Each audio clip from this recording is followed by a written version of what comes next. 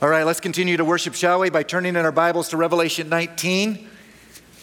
Revelation chapter 19. If you need a copy of God's Word, just get the attention of one of the ushers and they'll be certain to get one into your hands. This is part 2 of a sermon about the marriage supper of the Lamb. The marriage supper of the Lamb. A glorious reality someday that is worth our attention and our anticipation. Even our affection, the marriage supper of the Lamb, so that we would hold fast until it comes. It's worthy of our attention and our anticipation so that we would hold fast all the more until it gets here. You know, like an engaged couple, you've seen them, they're anticipating their wedding and like how many days left, and they not only give you the days, but they give you the hours. It's happened to me. I've asked several of them. It's like an engaged couple who anticipates their wedding. You know, the closer it gets, the more they think about it, the more they smile, and the more they hold fast to one another. I hope that's you. I hope that's us as a church. Full of hope and full of faith until our big day. And it's all found right here in Revelation 19, verses 6 to 10. And so I want to get at it. We have a lot to cover. You follow along with me. I'm going to read these 5 verses. We'll review last week, and then we'll jump in to the remaining truths. Verse 6, the Apostle John is writing. He says, "Then I heard what seemed to be the voice of a great multitude, like the roar of many waters, and like the sound of mighty peals of thunder, crying out, 'Hallelujah! For the Lord our God, the Almighty, reigns. Let us rejoice and exult and give him the glory. For the marriage of the Lamb has come, and his bride has made herself ready. It was granted her to clothe herself with fine linen, bright and pure. For the fine linen is the righteous deeds of the saints.' And the angel said to me, 'Write this, blessed are those who are invited to the marriage supper of the Lamb.' And he said to me, 'These are the true words of God.' Verse 10, then I fell down at his feet to worship him, but he said to me, 'You must not do that. I am a fellow servant with you and your brothers who hold to the testimony of Jesus. Worship God. For the testimony of Jesus is the spirit of prophecy.'" The first truth that we found last week about the marriage supper of the Lamb is that it's part of the gospel. And that is the good news of restoration, the testimony of Jesus, and the culmination of all our hope. You see, broken by our sin, a day is coming when our face-to-face fellowship with God will be restored. Restored. It's part of what Jesus embodied, part of his testimony, and it's the fulfillment of all our anticipation. All of it. Second, we found last week that it's a wedding celebration, a marriage ceremony and reception all in one, a wedding between us and Jesus like old times, like first century Jewish marriages, except ours is going to be a celebration that never ends on the new earth, a perfect setting for perfect fellowship with a perfect Savior. That was part 1. Part 2 then begins with a truth that I hope increases your awe of God's word and God's plan like few other things. Because the marriage supper of the Lamb wasn't an afterthought on God's part, but a forethought. Part of his design and arrangement, catch this, some 800 plus years before John ever put pen to paper here in Revelation. In other words, it's a prophecy of old. That's the next truth about the marriage supper of the Lamb. The third of 6, it's a prophecy of old, lest you think that it's just found at the end of Revelation here in chapter 19. To see this prophecy, why don't you turn with me to Isaiah chapter 25. We're going to come back to Revelation 19, but for now, turn with me to Isaiah chapter 25, verses 6 to 9. Isaiah 25, right about the middle of your Bible, verses 6 to 9.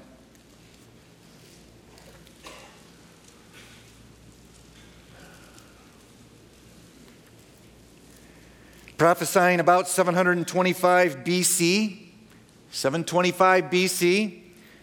Isaiah says in verse 6, on this mountain, that's Mount Zion that he was referring to, where Jerusalem sits, representing God's kingdom. Mountains in those days were considered the seats of power, the center of power for a kingdom. Whether it was a little bitty fiefdom or whether it was something that was far more broad, a mountain would be an indicator of the seat of power and the center of the rule and reign.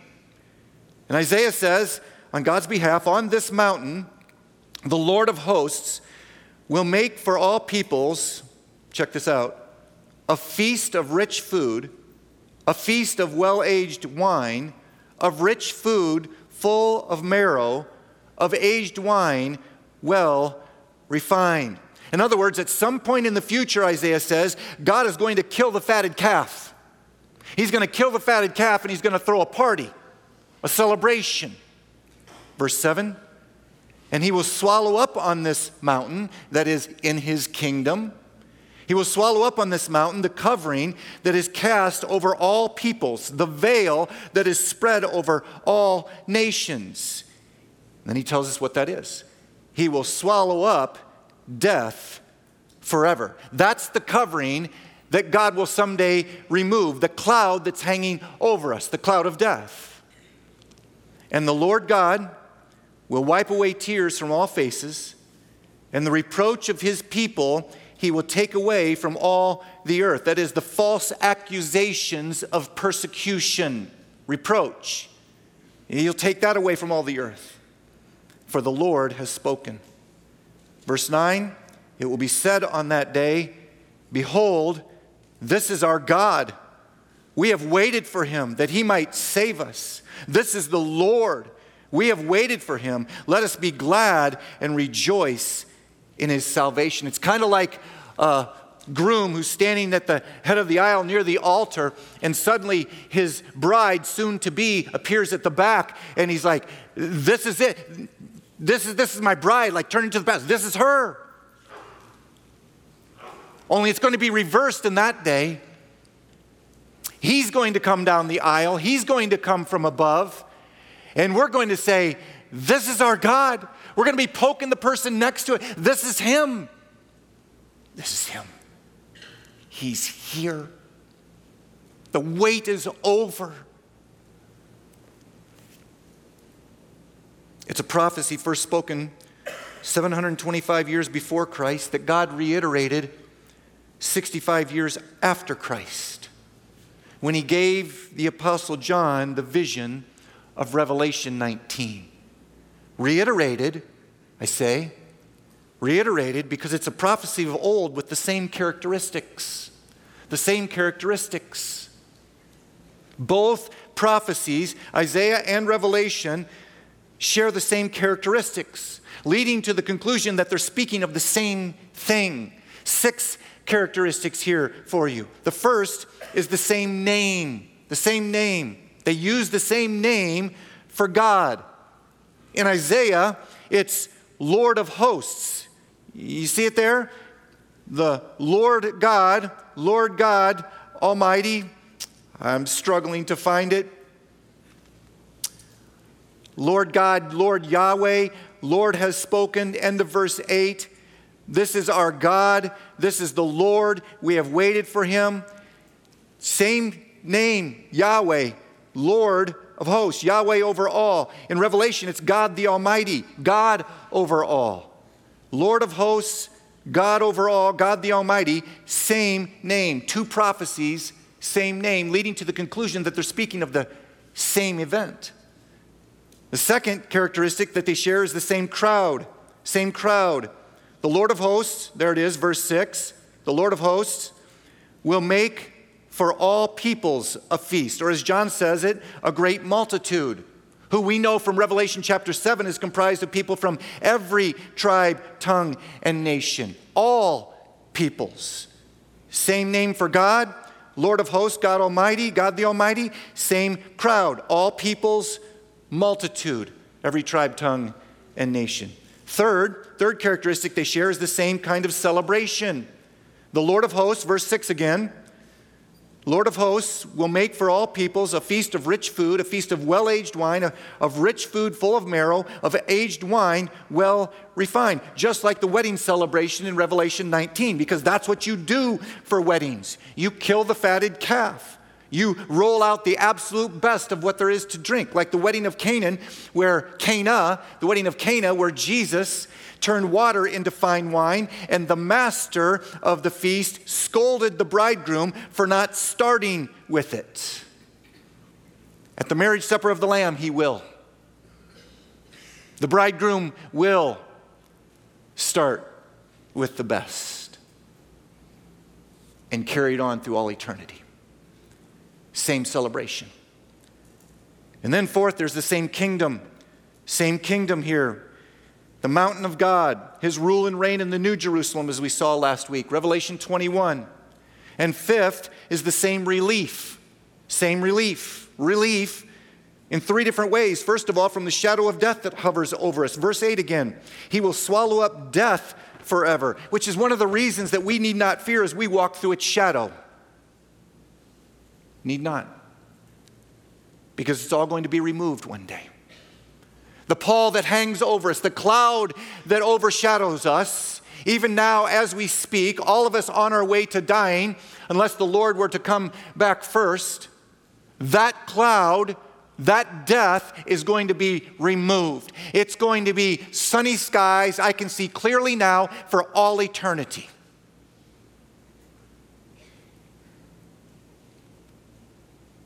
Death is going to be removed, as will the tears on our faces. How good is this one? We're going to get relief from death and relief from sorrow. Relief from sorrow. Verse 8 says, the Lord God will wipe away tears from all faces. Tears of remorse for sins committed. As best as I can tell, tears of regret for opportunities missed. To share the gospel, to extend love, to show compassion, mercy, grace. God's going to wipe all away all of our tears of regret for those kinds of opportunities that are missed. Tears of grief for those in hell.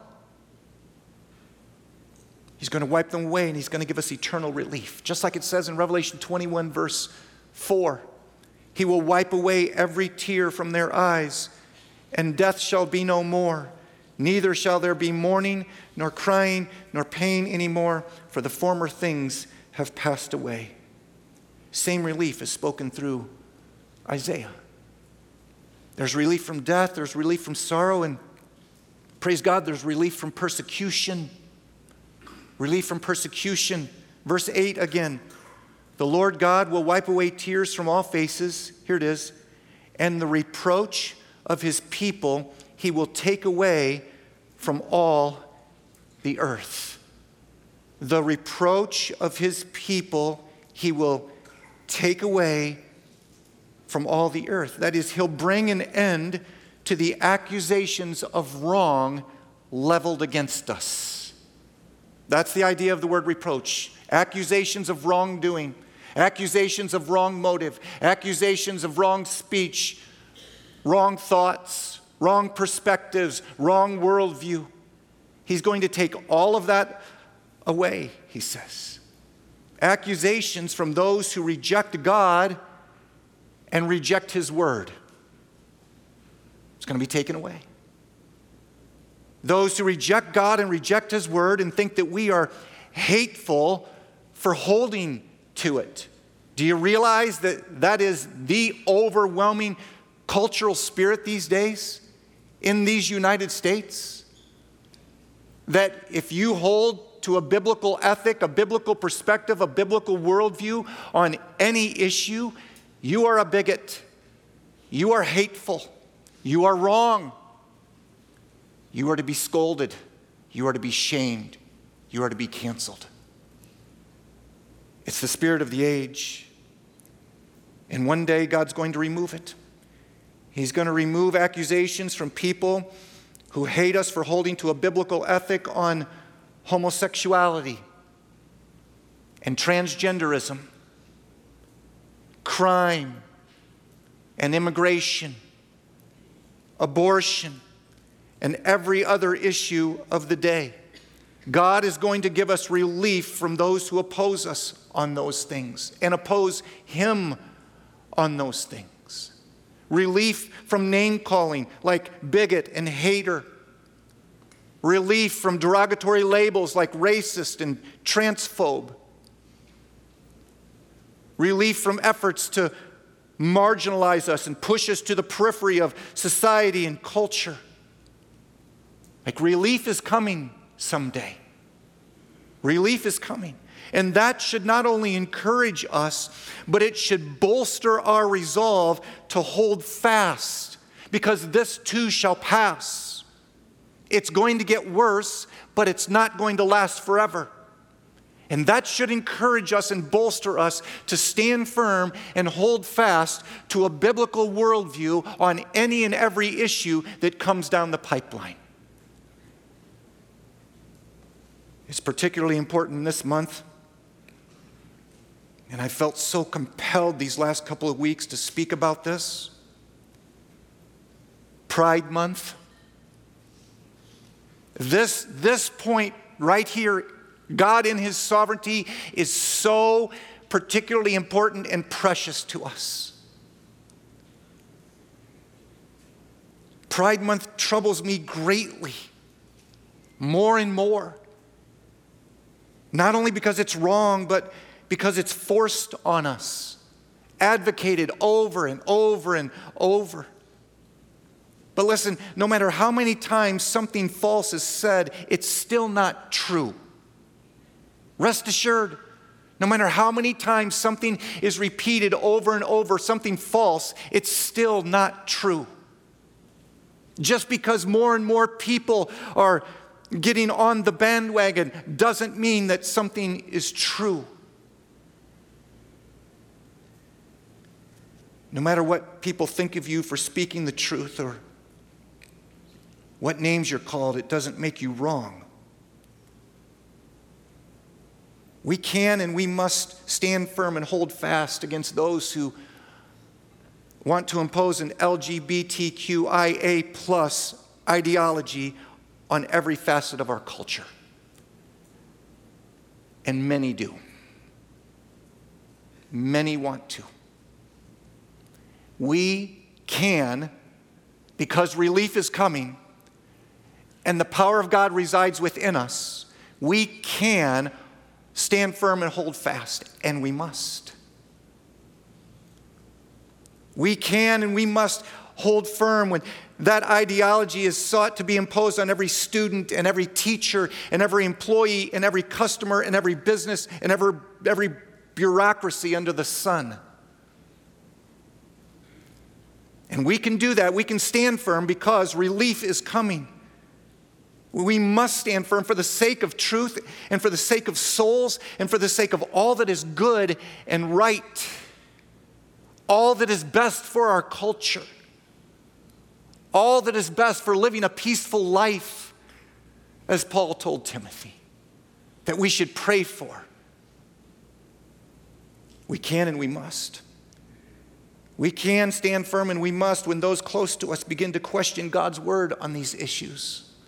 Oh, this is where it comes down to brass tacks really quickly.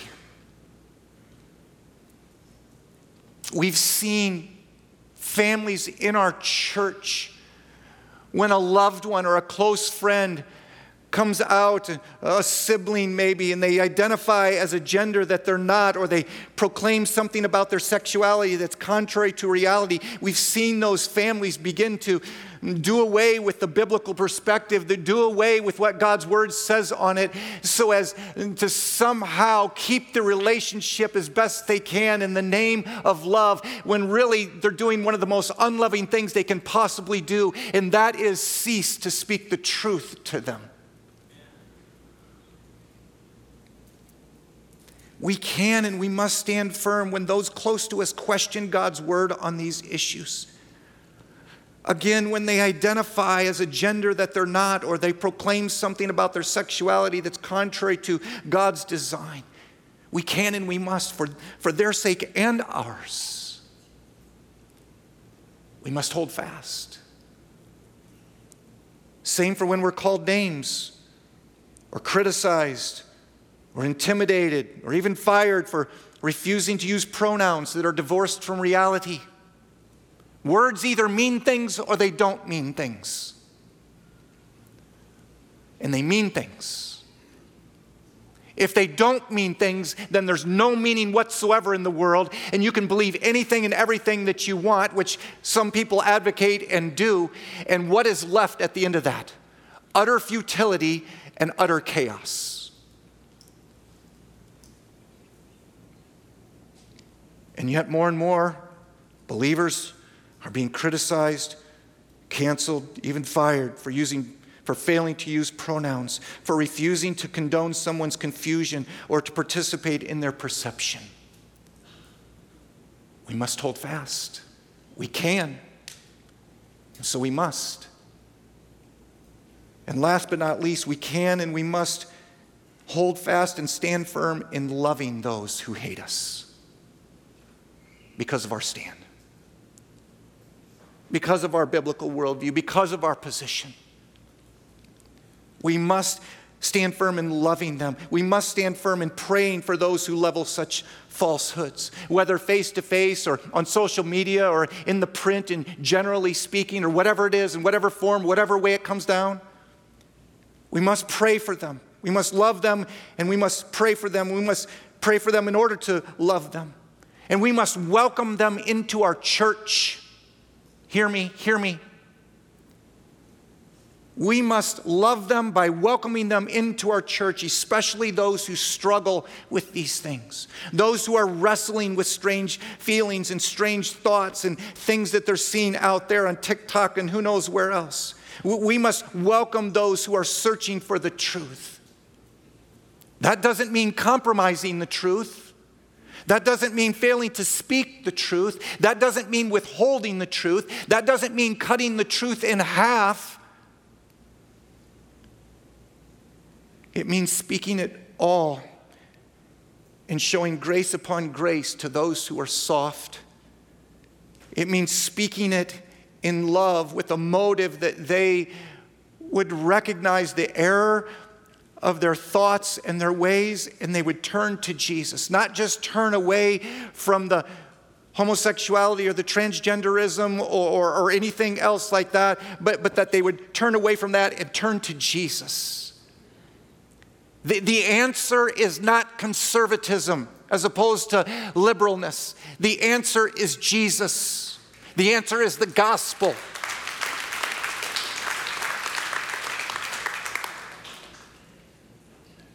We must love them. That doesn't mean compromising the truth.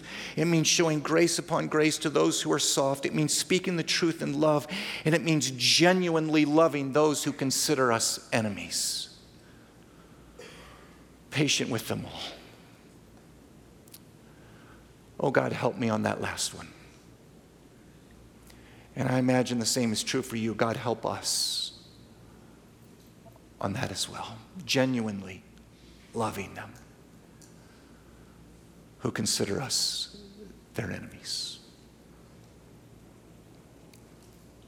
And by God's grace, we can do it. And you know why? Because the riches of God's strength are inexhaustible within us. The riches of God's strength are inexhaustible. And B, this too shall pass. Relief is coming.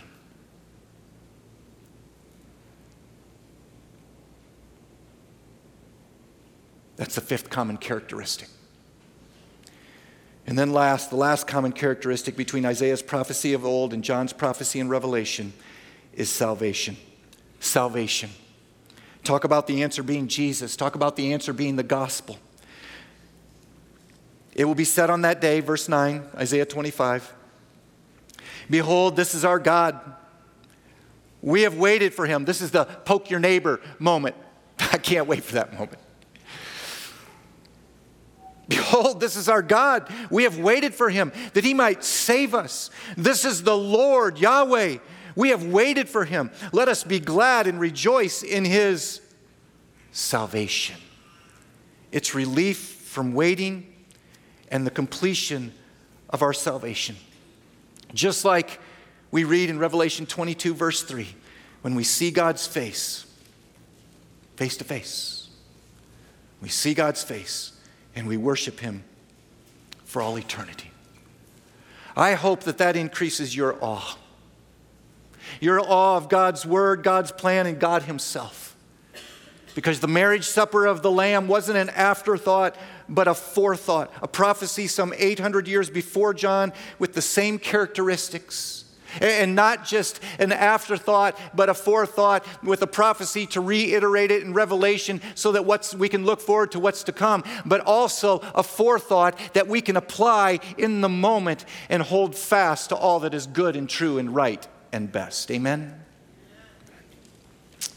Characteristics for all eternity. Fourth truth about the marriage supper of the Lamb is that it's affirmed by Jesus. It's affirmed by Jesus. Prophesied of old and affirmed by Jesus, foreshadowing what John would say. In other words, Jesus is the bridge between Isaiah and Revelation.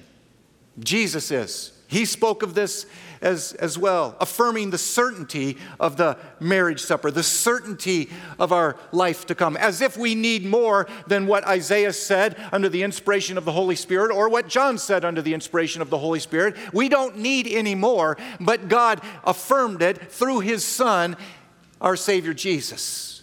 So good. And Jesus affirmed it two ways. First in parables.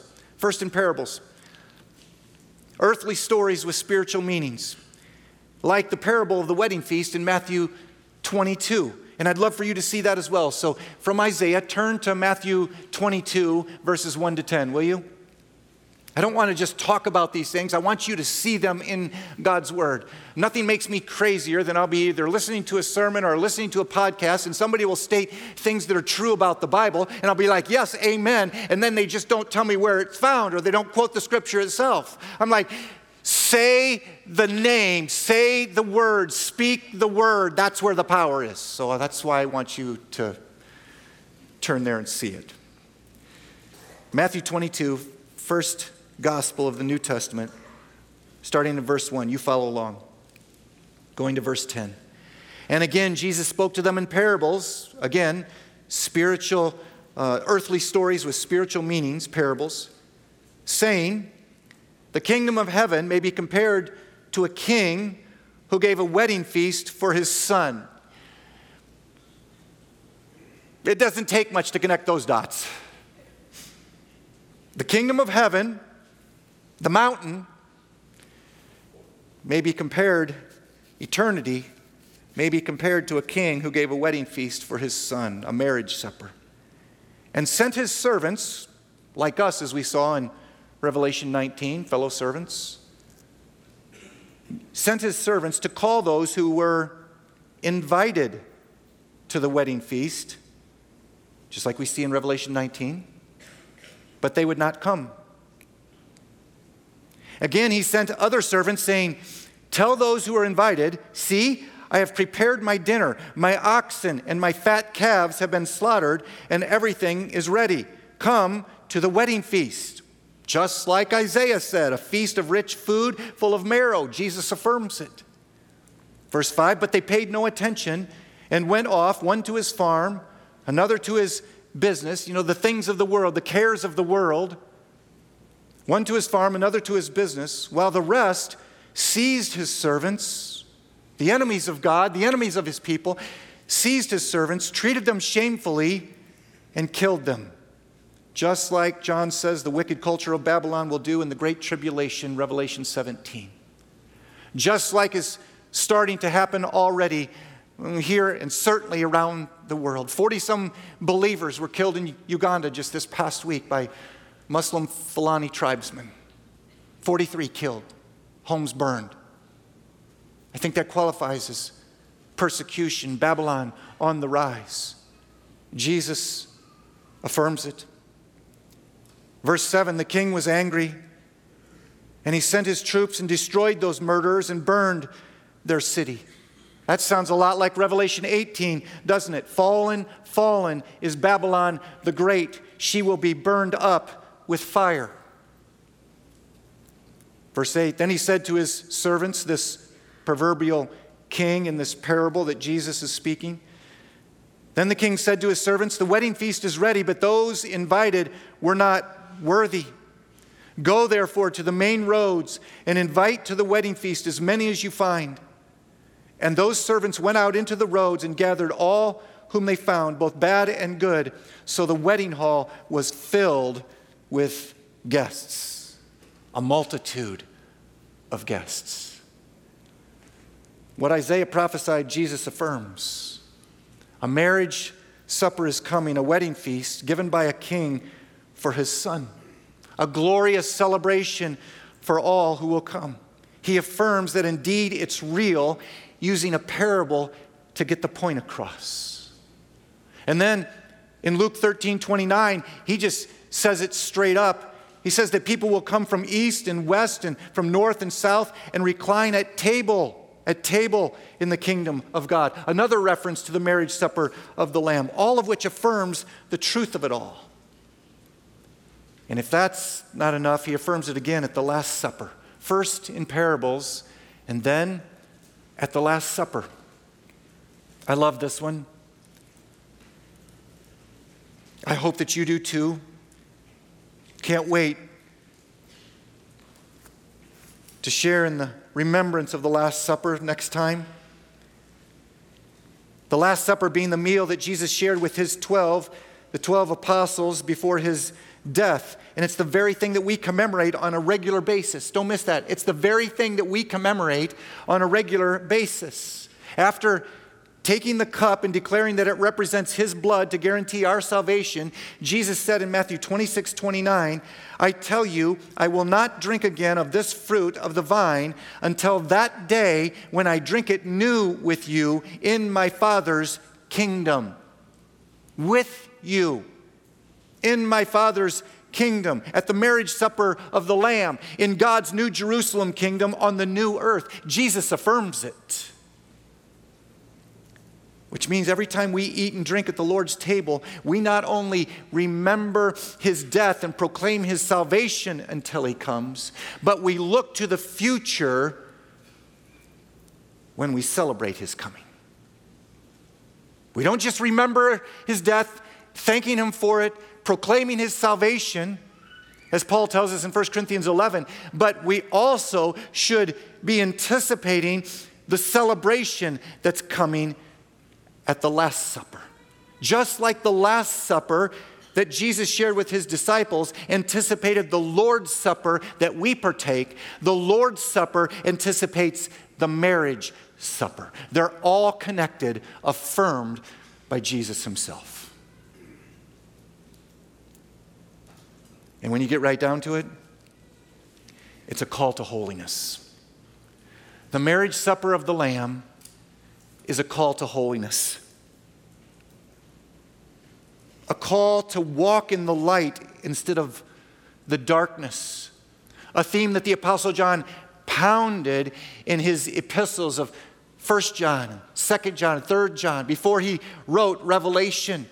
That we ought to walk in the light. We ought to walk in righteousness. We ought to walk in holiness instead of darkness, wickedness, sinfulness. We ought to walk in devotion instead of popularity. That's what this is here, the marriage supper of the Lamb. It's a call to walk in devotion to the Lord, not popularity to culture. Turn back with me to Revelation 19 for this one, verses 7 and 8.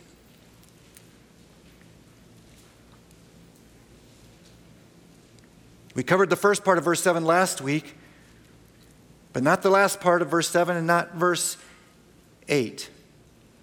Let us rejoice, verse 7, and exult and give him the glory, give God the glory, the multitude says, for the marriage of the Lamb has come. Here it is. And his bride, the church, as we found last week, his bride has made herself ready. Just read that phrase again. It was granted to her, verse 8, to clothe herself with fine linen, bright and pure, for the fine linen is the righteous deeds of the saints. Implied in the statement, his bride has made herself ready, is a call to make sure that we do it. To make sure that we're indeed ready to meet our master. To make sure that we are indeed ready to meet our God. Because it doesn't just happen. Understatement of the year. You know that and I know that. Our holiness, our readiness doesn't just happen on any given day and any given hour. You have to work at it. Oh, we don't like to use that word sometimes because we're afraid that it's going to turn into like a works-based righteousness or works-based salvation. That's not at all the intent. And it's certainly not the intent of the Apostle Paul, who told Timothy in 1 Timothy 4, train yourself for godliness, as in work at godliness. And to this end, Paul says, we toil and strive. We sweat and we labor for righteousness. We sweat and toil and strive for holiness and for godliness. Making sure that you're ready for the marriage supper of the Lamb is a call to holiness.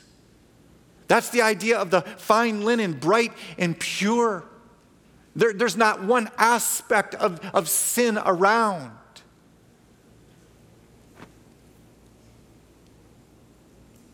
We need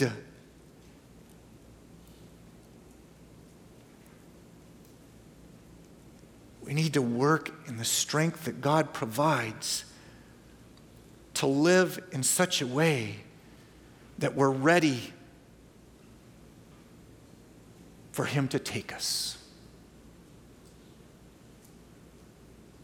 Whether by death or His return. The bride has made herself ready.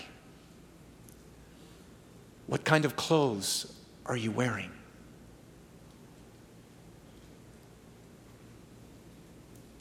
But praise God, we're not on our own on this. It's not as if God saves us and then sets us loose to fend for ourselves. Strips us of the old man, our old nature, and just leaves us naked. Not at all. Not at all. He gives us new clothes. He gives us new clothes. Bright and pure, verse 8.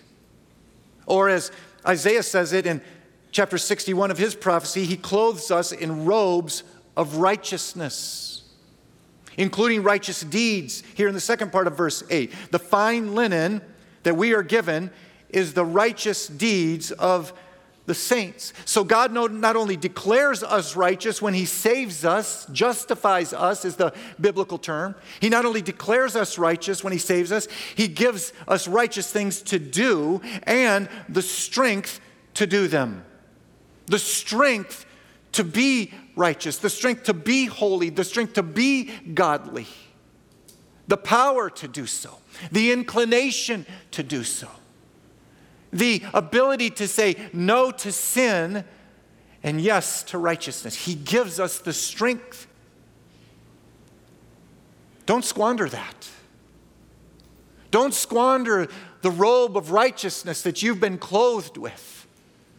Don't squander the declaration of holiness that you've been given in God's sight.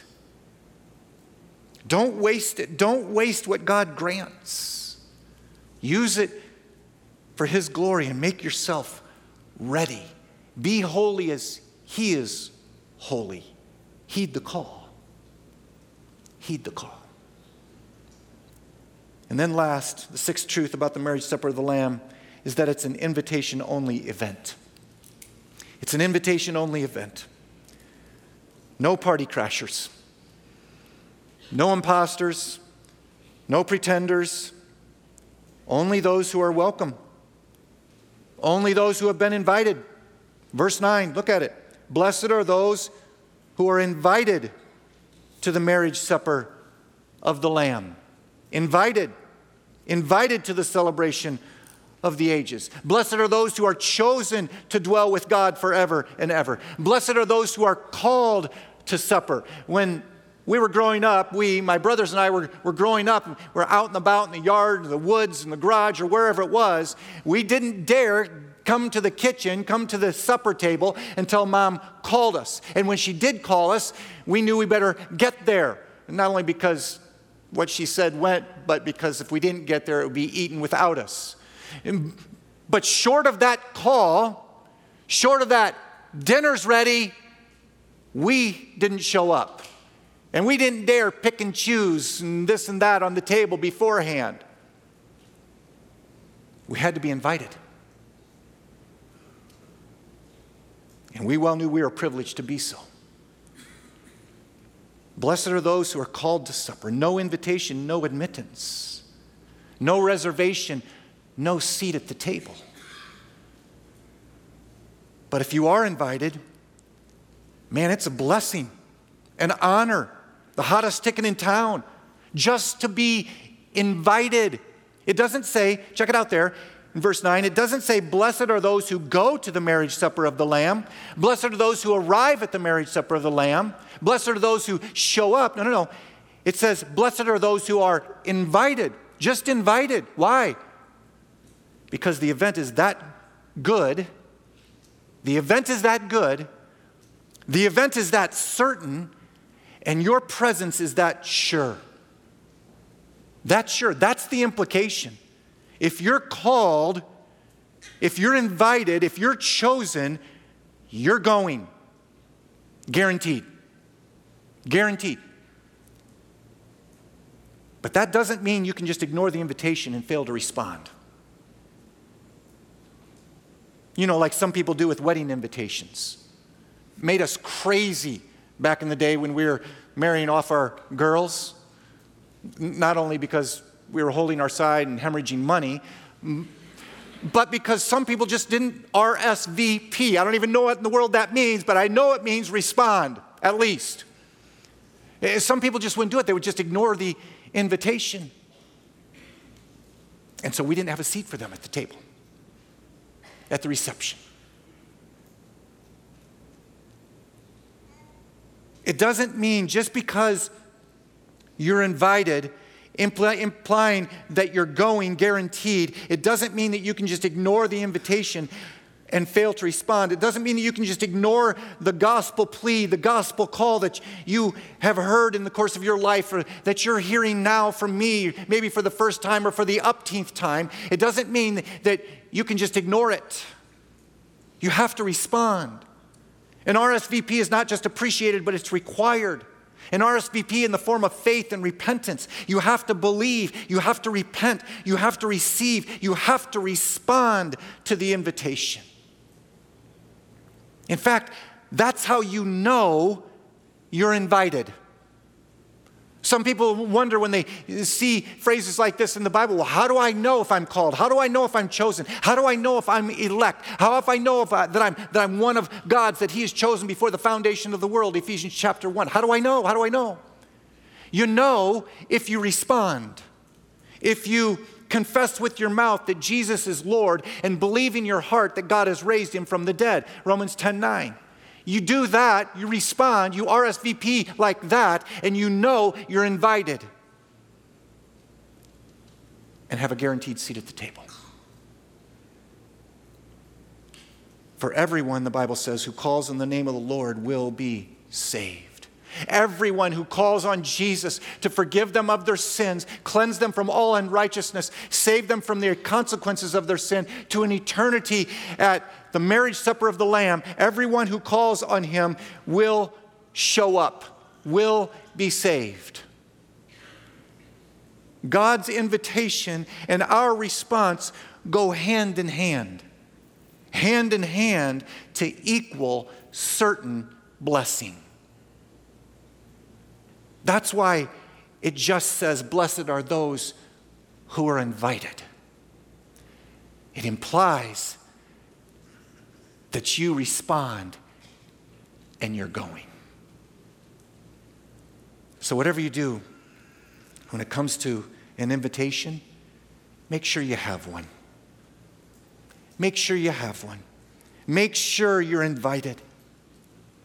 And you can do that right now by admitting you're a sinner, believing in Jesus, repenting of your sin, and receiving Him as Lord. Admit, believe, repent, and receive. RSVP. I just decided that's what it stands for. Make sure you're blessed now to be blessed later, guaranteed. And then get ready, holding fast in holiness and godliness for a celebration of great joy that never ends. Let's pray. Lord, we can't wait. We can't wait. We can't wait for the day when we say to one another, this is our God. This is the Lord. We've waited for Him. Oh, Lord, fill our hearts with the anticipation of that, will you? Even now, Lord, make us walk out of here with hearts that are bursting at the seams for what You've done in us this morning. Fill our hearts with anticipation. Fill our souls with these truths. And let us be glad even now. For Your glory, God, let us be now. We pray in Jesus' name. Amen.